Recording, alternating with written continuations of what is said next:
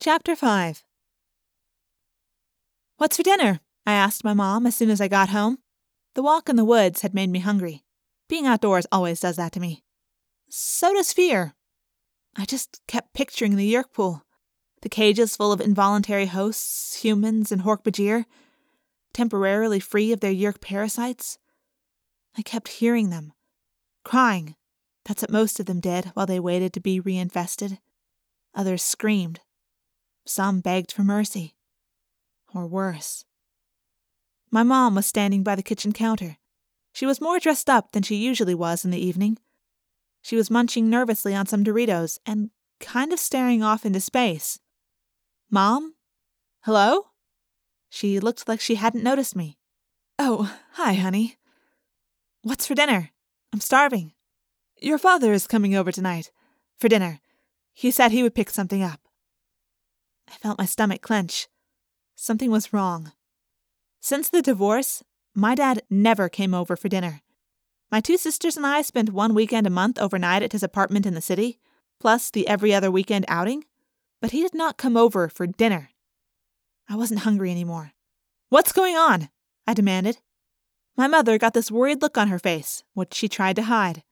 "Your father has something he wants to tell you girls. He was supposed to tell you the other night at the circus. I guess he forgot." The way she said, "I guess he forgot," made it clear she didn't think that was the truth. I took my mother's arm. "Mom, I don't like suspense, all right? So just—" The doorbell rang. I heard Sarah running down the stairs. I heard Jordan yell, "Stop running on the stairs, you'll break your neck." She sounded just like my mother. It almost made my mom and me smile. "That will be your father." I went to the front room. Sarah was leaping into my dad's arms, and Jordan was hovering a couple feet away. Jordan shot a quick, questioning glance at me. Unlike Sarah, Jordan was old enough to realize something was up. I shrugged and shook my head. "Rachel," my dad said. "How's my girl? Come, take this bag from me. Thai food. We have curry. We have pad thai. We have chicken satay. We have those imperial, heavenly, whatever they call them, shrimp." He handed me the paper bag. He was being too cheerful. My father is a reporter for one of the local TV channels. He does a lot of investigative journalism. Plus, he anchors the news on Saturday and Sunday. So he's always wearing nice clothes and always has great hair, and he looks tan even in the total depths of winter. I took the bag to the dining room table and started to unpack the little white boxes of Thai food. "Hello, Dan," my mother said, coming into the room with plates and silverware. "Naomi," he answered. "How have you been?" By now, even Sarah had figured out that this was not going to be a happy evening. We ate a little and struggled along with some small talk about nothing, until finally my mom said, "Dan, just get it over with." My dad looked embarrassed.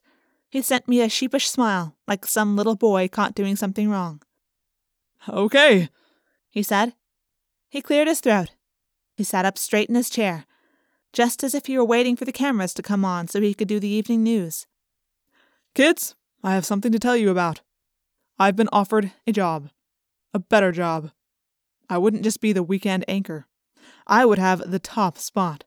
I'd be anchoring the 6 o'clock broadcast and the 11 o'clock. And I'd get to do specials. Maybe do some really important work." Jordan looked at me, confused. It sounded like good news. "There's just one problem," my father said. "It's not here in town. In fact, it would mean I would have to move." "Where to?" Sarah asked. "To another apartment?" He forced a smile. "To another city, sweetie. In another state." 1,000 miles away, my mother said. You know, it's funny how the mind works. See, I've been through more bad things, more terror, more worry, more pain since I became an Animorph than most people deal with in a lifetime. I would have thought I could handle something like my dad moving away. 1,000 miles away. "Congratulations," I said, trying not to show any emotion. "It's what you've always wanted." My dad wasn't fooled. He knew I was upset. "It's the job, Rachel. It's the way it is. It's not like I won't see you kids. I know it sounds like a long way and all, but that's why we have jets, right?" "Yeah," I said. That's why we have jets. I think I'll just go upstairs and do some homework now. Wait, I need to... My dad protested. I didn't slam any doors. I didn't throw anything. I just left. Let him feel what it's like, I told myself. Let him feel what it's like to have someone just walk away. I went up to my room and locked the door behind me. I couldn't breathe. I kept clenching my fists and wanting to pound something. I think I would have cried, but I was just too angry. Rachel? It was him. He knocked lightly on my door. Can I come in? I couldn't say no. Would have sounded like I was upset. Sure, why not? He came in. I'm guessing you're a little upset, he said. I shrugged and turned my back to him. I see. Rachel, you didn't let me finish what I had to tell you downstairs. Rachel, Jordan and Sarah are still too young to consider this, but you're older. You can look after yourself when I have to work late. They can't. And... Anyway, look, the thing is, I've talked to your mother about this, and she's not happy about it, but she says it's up to you. I turned to look at him. What's up to me? He smiled uncertainly. Well, it's like this. Carla Belnikoff teaches in the city I'm moving to. You know, she takes in 3 or 4 promising gymnastics students every year. If you wanted, well, it would be the best thing in the world, as far as I'm concerned, if you came to live with me. I almost asked him to repeat it. I couldn't believe I had heard right the first time. Students of Coach Belnikoff have won 2 gold medals and a bunch of silver ones. Dad, Carla Belnikoff isn't going to take me on as a student. She handles professional-level gymnasts. I'm too tall and not good enough to...